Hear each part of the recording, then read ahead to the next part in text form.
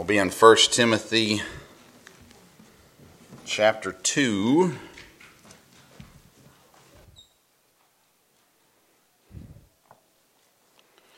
First Timothy chapter 2. We've been going through 1 Timothy and the book of 1 Timothy and studying through what God gives us to be an effective church.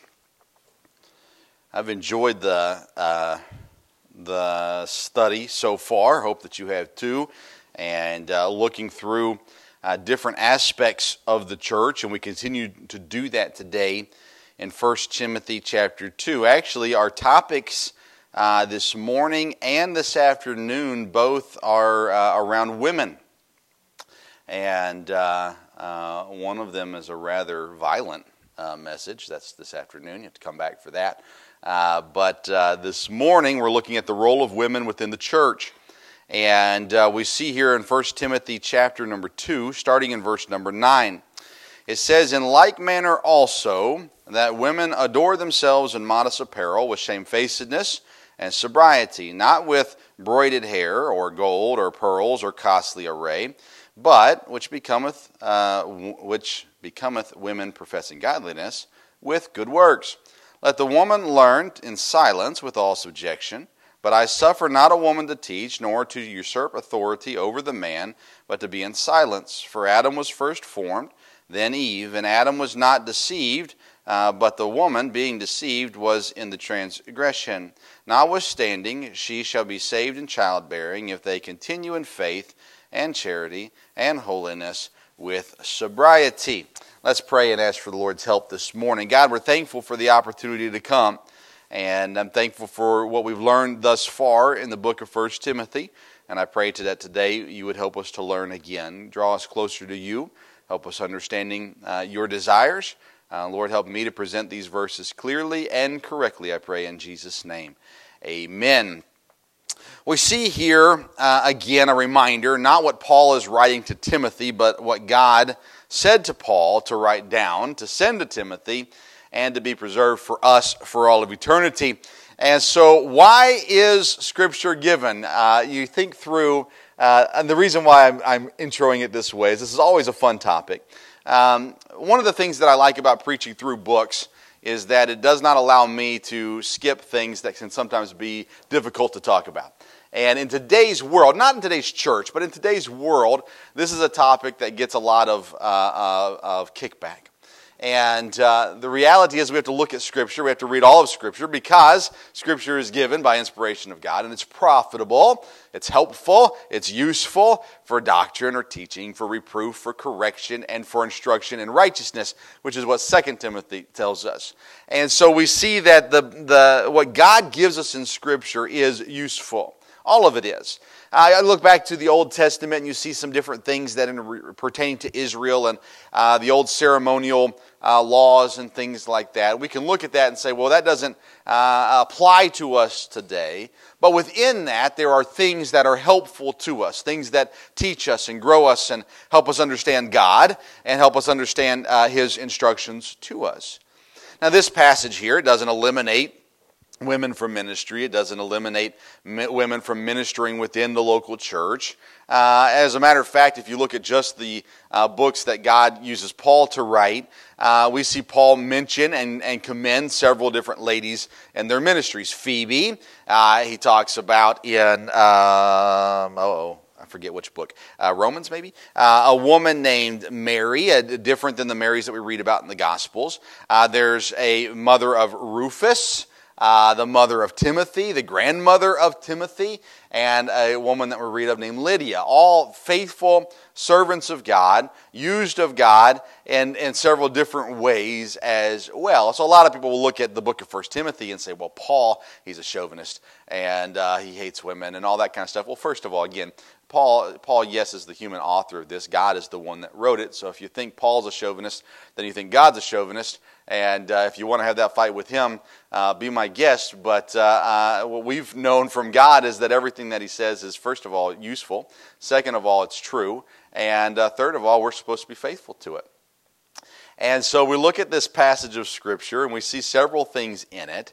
But I want to make sure that we understand here is this is God speaking on the role of a woman within the church. And I believe, as God does, by the way, lay out roles for women, right? He lays out roles for women in the home and as well. It's just instruction to help us understand how to have an effective church. And so let's look at a couple things this morning. And then we'll conclude. So first of all, we need to see here the Bible teaches that the women are to live in sobriety. Now remember, today's message is on the woman, so don't think that we're avoiding the men. We're actually going to hit on it at the end. But don't think that we're being mean today, okay? The women are to live in sobriety, and it teaches us some things that the women should avoid here as well. Verse number 9, in like manner also, which is a reference to verse number 8, by the way, where it tells the men to pray everywhere, lifting up the holy hands without wrath and doubting. But in like manner, the women are to women adorn themselves in modest apparel. So he starts off here talking about dress for the women within the church. And what they should avoid is things that are unmodest or immodest. We see modest apparel here. Modesty is prioritized over fashion. It's prioritized over what the fad is. I'm not someone who typically preaches against fads specifically. That being said, modesty is to be prioritized over whatever the fad is. And you see it in fashion, right? And if you've been around for multiple decades, you've seen things go in style, go out of style, and return back into style. And it's intriguing to watch. And now at my age, I've seen this happen. And it's like, wow, that's amazing that things are back. And things that maybe you thought would never come back into style. You thought there's no way this will ever come back. And yet, here it is. Not all fads are immodest. That's why I don't preach against fads.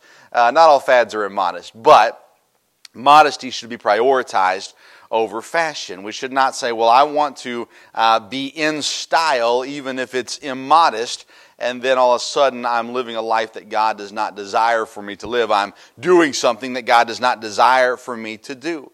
The word modesty in verse 9 means orderly or good behavior. The way that I dress, and modesty is not just a woman thing, by the way. So modesty is important for all. But it is orderly or of good behavior. I dress in a way that is modest, that is orderly, that is of behavior becoming to God.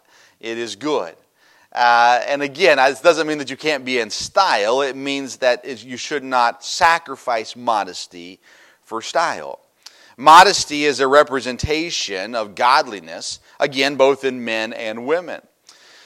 I'm going to say this very bluntly because of how I was, I say how I was raised, and that always puts everybody's attention on the ministry that I grew up in. It was more so in the churches that I was in, more so than the ministry that I grew up in. But I can't say I've never heard this in the ministry I grew up in. Anyways, that being said, women should not dress modestly because men are perverts. They should dress modestly to honor and obey God. Now, I've always heard, not always, I've heard a lot of times that a woman should dress modestly because men are looking. And you don't want to cause a man to fall into sin by the way that you dress. I think that's fair in some ways. I think that any person should strive to live their life in a way that's not going to cause someone else to sin. That being said, I don't believe that women should dress modestly because men are perverts. I think that they should dress modestly because God is God. And God says, dress modestly.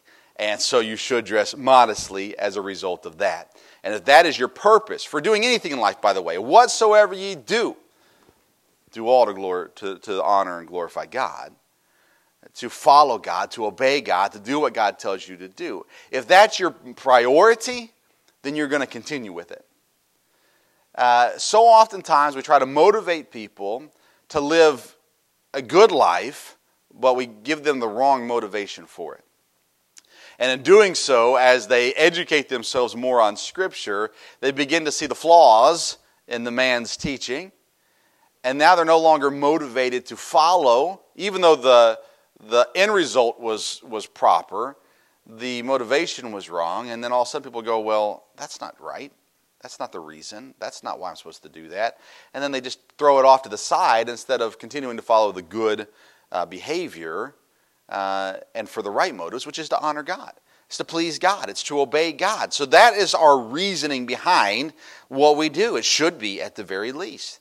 And here, dress is mentioned. It is brought up. It is addressed, again, with the key on modesty. Then he goes on, though, in verse number 9, and he says not only should they adorn themselves in modest apparel, but with shamefacedness and sobriety. He talks about behavior. Shamefacedness is just simply modesty in behavior. He talks about modesty in dress there in the first part of verse 9, but now he's talking about modesty in behavior. Orderly and good. And again, this is not just applied to women, but in this context, that's what we're talking about here. And he said they should behave themselves modestly. They should behave themselves in shamefacedness and sobriety. Sobriety meaning self-control, complete command of one's passions. You know, it's funny, I was reading through this and studying for this, and immediately when I came to this section of behavior, it's always the way that I viewed Mary, the mother of Jesus. I don't know how you view Mary, but when I think of Mary, I think of very patient, a very calm, a very submissive, a very orderly lady. And we see the story when Christ does his first miracle. We see Mary, we're going to get to this in our afternoon segment at some point in time. But she says, Jesus, we're all out of wine. All we got left is water. Do something. And it seems to be a little out of character from what we know about Mary the rest of the way, depending on how it's presented. And again, I'm jumping way ahead. We're going to get to that down the road. But when I think of Mary, typically I think of her as this very orderly, very in control, very patient mother, wife, friend. And I don't know why this popped into my mind, but it did as I was thinking through this. And women are to behave themselves modestly and in control. I'm thankful for the churches that I grew up in. I can't think of too many instances of women or men, for that matter, being out of control in a church. As far as loudly out of control. They've been out of control, but not loudly. But to think through the mindset that God has for the church and what he desires for the church and the order of the church and how he sets it up and how he ordained it and his desire for it.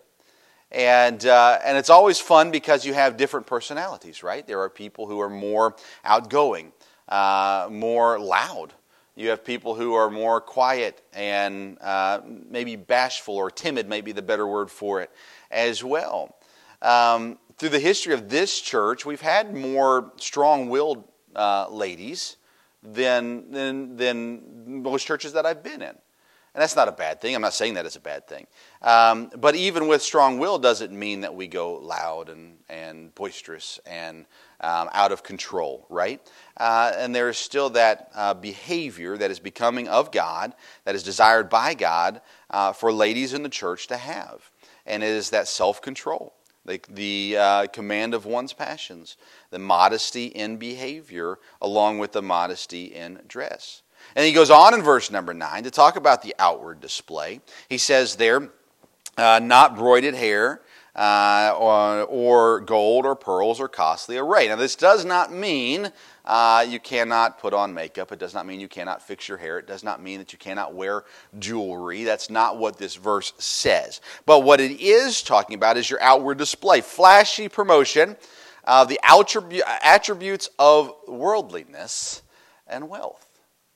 Do you promote worldly outward appearance or a godly outward appearance? It's a display of the body that does not match up with the sobriety and the modesty that God is talking about in the earlier parts of verse 9. It is flashing what the world would do versus what God would do. It's promoting wealth. Is it wrong to be wealthy? No, it's not. But pride in wealth is wrong. And that's what it's getting to here. It's not saying, again, that you can't wear jewelry, but it's that you should be modest and controlled in your outward presentation, representing Christ and not the world. I've heard people say, and I've looked into it some, and I don't think it's completely wrong, but it's basically talking about the attire of a harlot, how she would dress and present herself to look very desirable, very flashy, and then I've also seen it compared to the idea of a spiritual of the heart, not showing a heart of harlotness. That's not a word, I don't think. But the idea of how I present myself, it's not about me. Right? When we come to church, and it should be this way in our daily lives too, when we come to church, it's not about me. I don't dress in a way, male or female, in a way that is going to draw all the attention to me and forget the whole reason I'm even here. It's about living and presenting myself in a way that is modest and that is in control and that is for the purpose of honoring God. And that's all it's talking about here in verse number 9. The dress should be modest. The behavior should be modest. The presentation should be modest. And some people take that to extremes, right?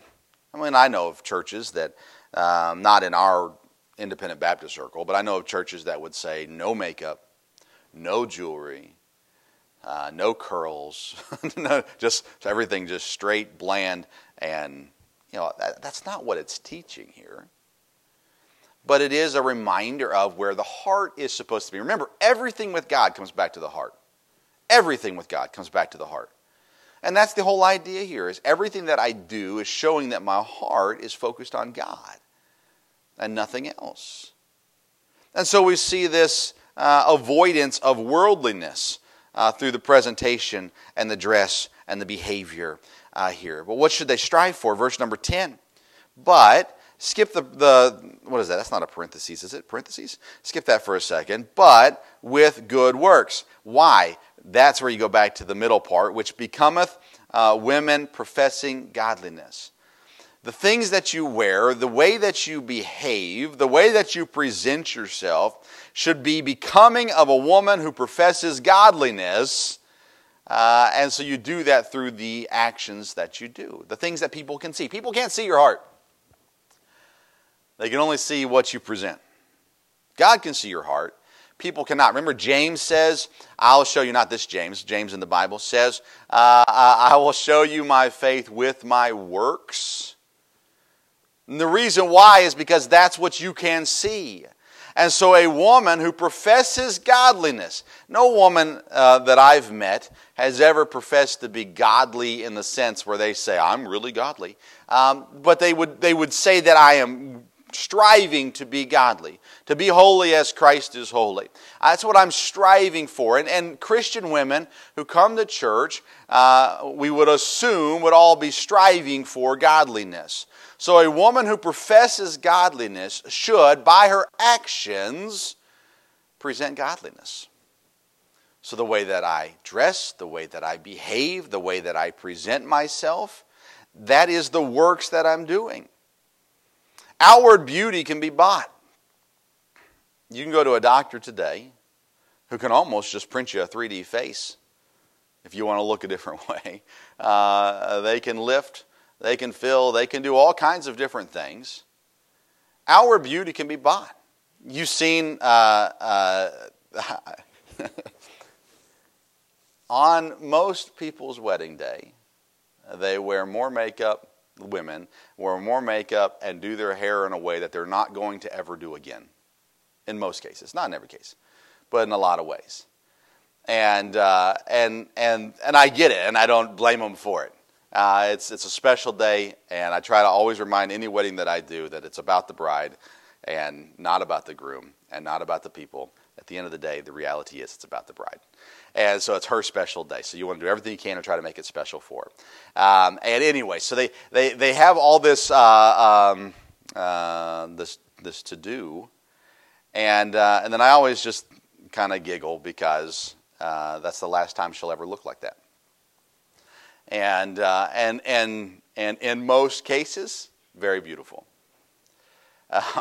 Not in every case, but in most cases, right? Very beautiful. We can pay for makeup, and we can pay for stylists, and we can pay for hairdos, and we can pay for whatever to buy outward beauty, but God desires inward beauty. Now, I know to a husband, we appreciate inward beauty. We also appreciate outward beauty. But God's desire is about the heart. And He wants the heart to be beautiful. And He wants the Christian women, those who profess, those who desire godliness, He wants their heart to be beautiful. You can hold your spot, but turn with me to Acts chapter 9. Yeah, Acts chapter 9.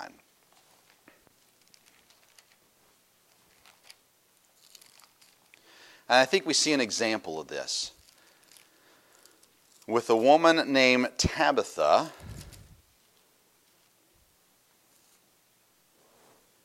Verse number 36. Acts chapter 9, verse number 36. Now there was in Joppa a certain disciple named Tabitha, which by interpretation is called Dorcas. I always felt bad for Tabitha, because Tabitha is a beautiful name. Dorcas, on the other hand, I apologize for her, I feel bad. Anyways, this woman, Tabitha, Dorcas, was full of good works and alms deeds, which she did. And it came to pass in those days that she was sick and died, whom, when they had washed, they laid her in the upper chamber. And forasmuch as Lydda was nigh in Joppa, and the disciples had heard that Peter was there, they sent unto him 2 men, desiring him that he would not delay to come to them. Then Peter arose and went with them, and when he was come, they brought him into the upper chamber, and all the widows stood by him weeping, and showing the coats and garments which Dorcas made while she was with them. But Peter put them all forth, and kneeled down and prayed, and turned him to the body, said, Tabitha, arise. And she opened her eyes, and when she saw Peter, she sat up.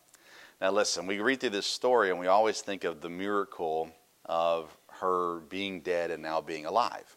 And that's an amazing miracle. It's a great thing. It's a phenomenal thing. I also appreciate Peter calling her Tabitha. But nonetheless, that has nothing to do with this sermon. Nonetheless, what's interesting here is the example in which she gives. Her life was lived in a way that her love for people was seen. And as you see Peter are coming in, and all the widows there weeping, they were showing the things that Tabitha, or Dorcas, had made for them while she was with them. She had a beautiful heart. Her testimony to the people around her was beautiful. Now, we don't read about how she dressed. We have no idea how she dressed. Well, we probably do, but nonetheless, what we see here is a testimony of a woman who I believe was godly. And I believe that in the short little bit that we have about her here, we see the love that people had for them as a result of the love that she had for them. It says there in verse number 36, she was full of good works and alms deeds. She gave to the poor.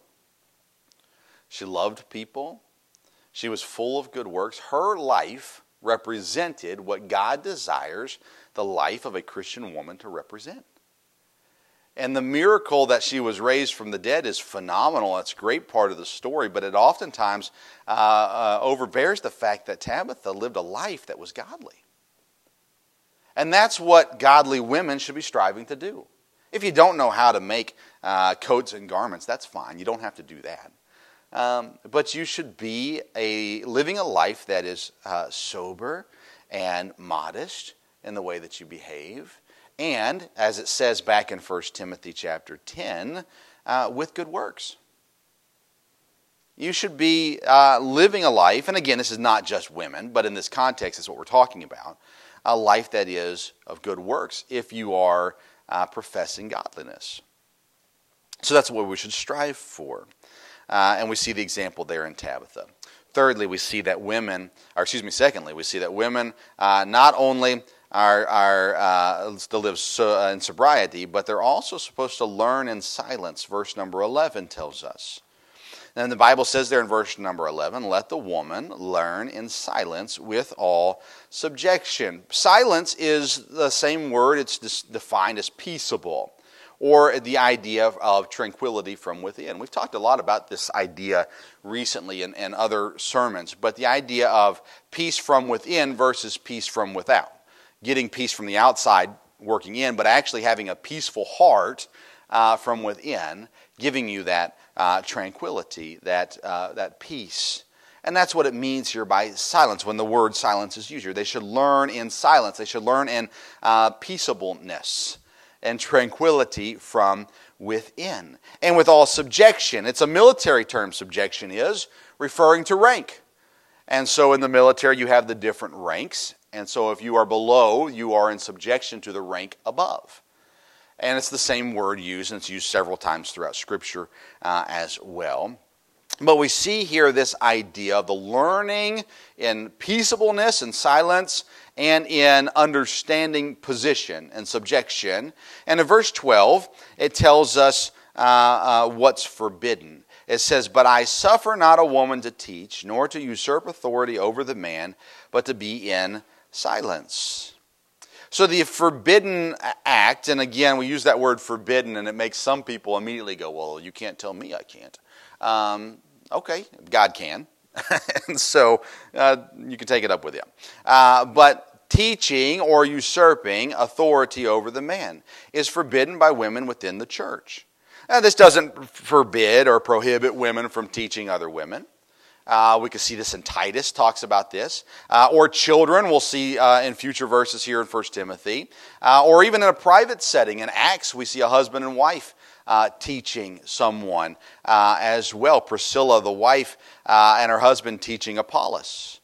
So remember the context of the passage here is within the church.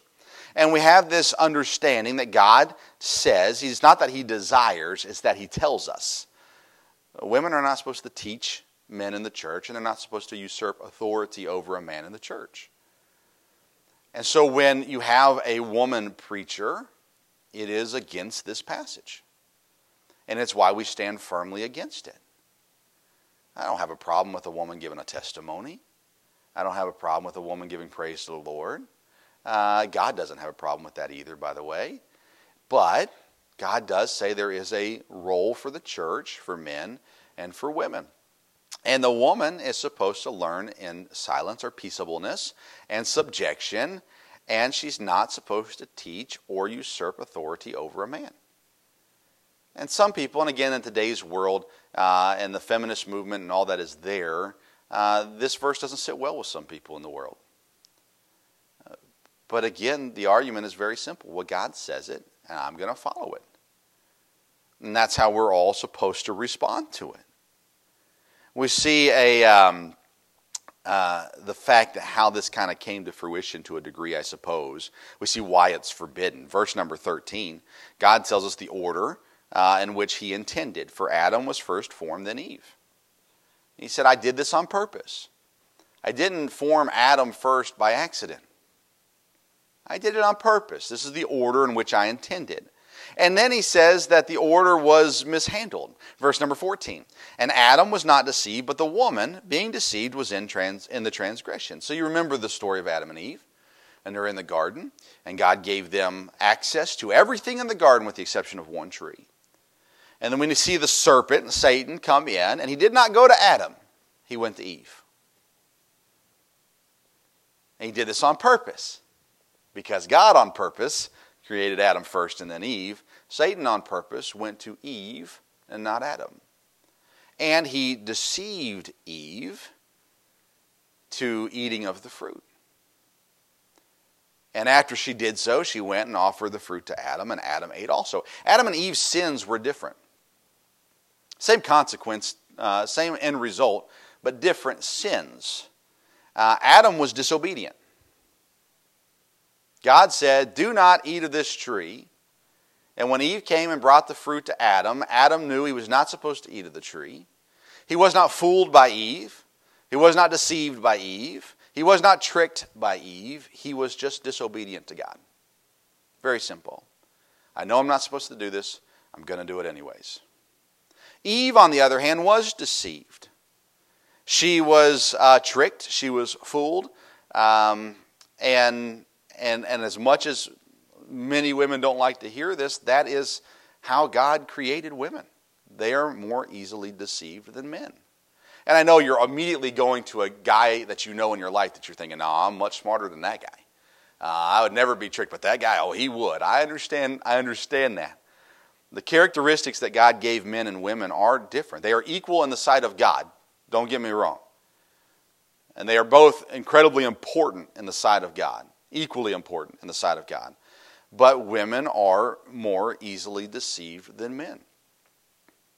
And it's interesting, this is going to go off topic, and I need to be careful with what I say. But in the demasculizing of men today, in the making men more feminine, you know what we're seeing in society? We're seeing men become more easily deceived. If males in the world would live like males that God desires for them to be, that would not be the case. But they're just choosing to go with their own heart, with the way that they want to live, to do their own thing. And that's why society is right back to where it was in Noah's day, when God looked at the earth and he said, man, everybody's doing what's right in their own eyes. And it's dangerous. And there's going to be a consequence for it.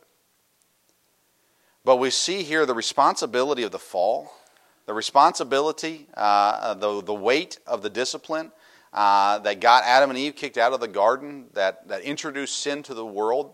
The one that God puts the blame on is Adam.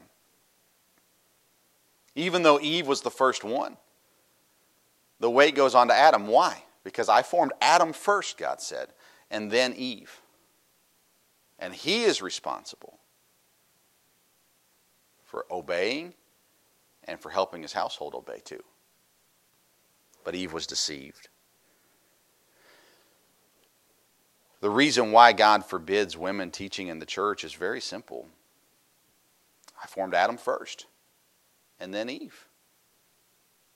And Eve, being deceived, ate of the fruit.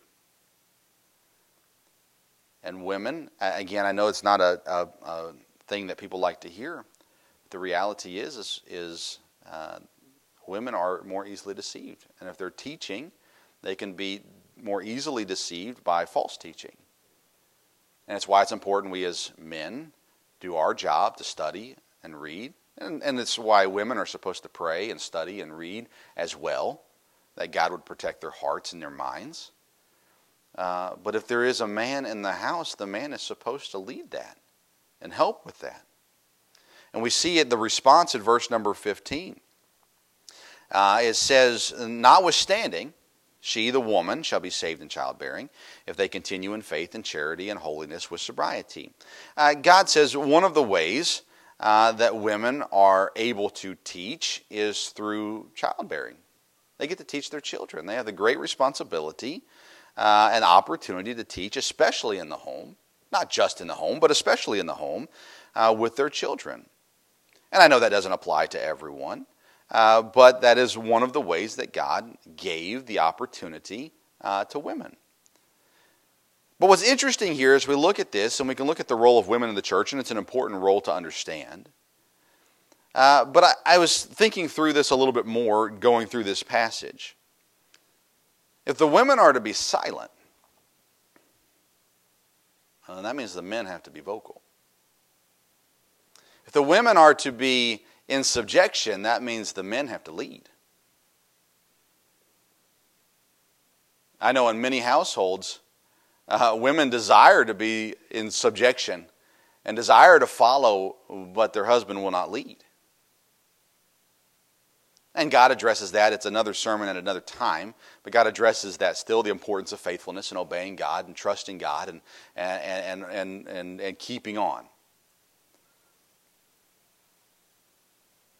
But the men have a role too. It says there in verse 8, I will therefore that men pray everywhere, lifting up holy hands without wrath and doubting. That's leading in the church. It's being vocal in the church. That word men in verse number 8 literally means male. The male species. In verse number 1 it says you pray for all men. That word men in verse number 1 is the same as humankind. It's a different word than used in verse number 8. In the English language, it's the same word, but in the original language, in Greek, the word men in verse number 1 is humankind. The word men in verse number 8 is male. See, the man has a role and makes it so much easier for the woman to fulfill her role if he does his role. And what you find in churches, not in our church, and I'm thankful for this, but what you'll find in churches where women are loud, boisterous, overbearing, aggressive, and all of those kinds of things, you'll find a bunch of timid men sitting around doing jack diddly while the women ruin the church. And I say that as kindly as I can. But if we don't follow the role in which God sets up for the church will not be effective. And it takes both, man and woman. We have to understand what God desires. As 1 Timothy teaches us, has taught us, and will continue to teach us, if we want to be effective, if we want to be what God desires for us to be, we have to fulfill the church the way that God desires for the church to be fulfilled. We have to do what God tells us to do. We have to respond and answer to what God commands for us to do. Are we willing to do what God wants us to do? Are we willing to fulfill the roles in which God wants us to fulfill? If we are, and we're willing to do so, and we do it together, then the church will be effective. The church will be impactful. The church will reach people. The church will teach and train and edify and exhort, and everything that it's supposed to do, it will do. But how do we do that? I think chapter 2 is a great short setting for us. Well, first we've got to pray for everybody. For all men, all humans, for all that are in authority, for kings. We got to tell God about men. And then we've got to tell men about God, about salvation and what Christ has done for us. In verse number 6, He gave Himself a ransom for all. We got to tell people about that. And then the men of the church got to step up and lead. And one of the best ways they can do that is pray everywhere. And the women, in like manner, should come beside them and be modest and sober. Learn in silence. Not overstep their position. And understanding that God has a purpose for it. That's the thing. If we don't believe that God has a purpose, it's hard to follow. If we think God is just throwing things out at us and seeing what sticks, we're not going to follow it. But know that God has a purpose for it, and know that God's way is perfect. His thoughts are higher than mine. His understanding, His wisdom is much more than mine and yours. So trust God. Do what God says. And see the positive results that come because of it. Lord, I pray for your help this morning in our lives. I pray for man and woman. God, that we would heed your word, that we'd follow your word. And Lord, I pray that you would help us to understand your purpose. And even if we don't fully understand it, God, may we faithfully follow it. Lord, I pray that you would give us knowledge and understanding. And Lord, I pray that you'd help us to be bold to follow your word, to pray, to witness, and to live as you told us to do so. Lord, we pray for our church. God, would you use it? God, would you unite us? That we would live out the body that you've desired for us to live. That we would be the arms and the feet and the eyes and the ears of the church. And that you would use us together to accomplish your will for Bible Pathway Baptist Church.